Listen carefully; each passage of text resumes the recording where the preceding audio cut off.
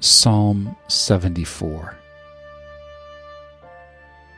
God, why have you rejected us forever? Why does your anger smolder against the sheep of your pasture? Remember your congregation which you purchased of old, which you have redeemed to be the tribe of your inheritance, Mount Zion in which you have lived. Lift up your feet to the perpetual ruins, all the evil that the enemy has done in the sanctuary. Your adversaries have roared in the middle of your assembly. They have set up their standards as signs. They behaved like men wielding axes, cutting through a thicket of trees. Now they break all its carved work down with hatchet and hammers. They have burned your sanctuary to the ground.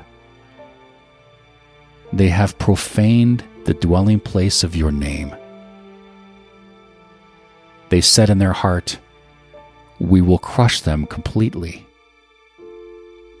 They have burned up all the places in the land where God was worshipped. We see no miraculous signs. There is no longer any prophet. Neither is there among us anyone who knows how long. How long, God, shall the adversary reproach? Shall the enemy blaspheme your name forever? Why do you draw back your hand, even your right hand? Take it from your chest and consume them. Yet God is my King of old, working salvation throughout the earth. You divided the sea by your strength. You broke the heads of the sea monsters in the waters. You broke the heads of Leviathan in pieces. You gave him as food to people and desert creatures. You opened up spring and stream. You dried up mighty rivers. The day is yours. The night is also yours. You have prepared the light and the sun. You have set all the boundaries of the earth. You have made summer and winter.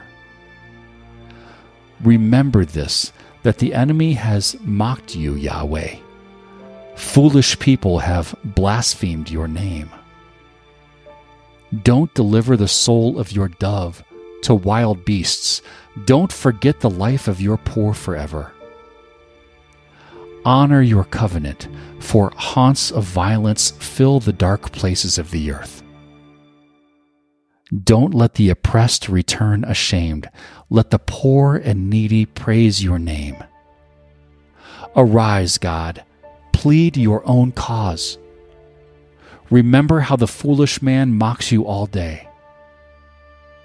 Don't forget the voice of your adversaries. The tumult of those who rise up against you ascends continually.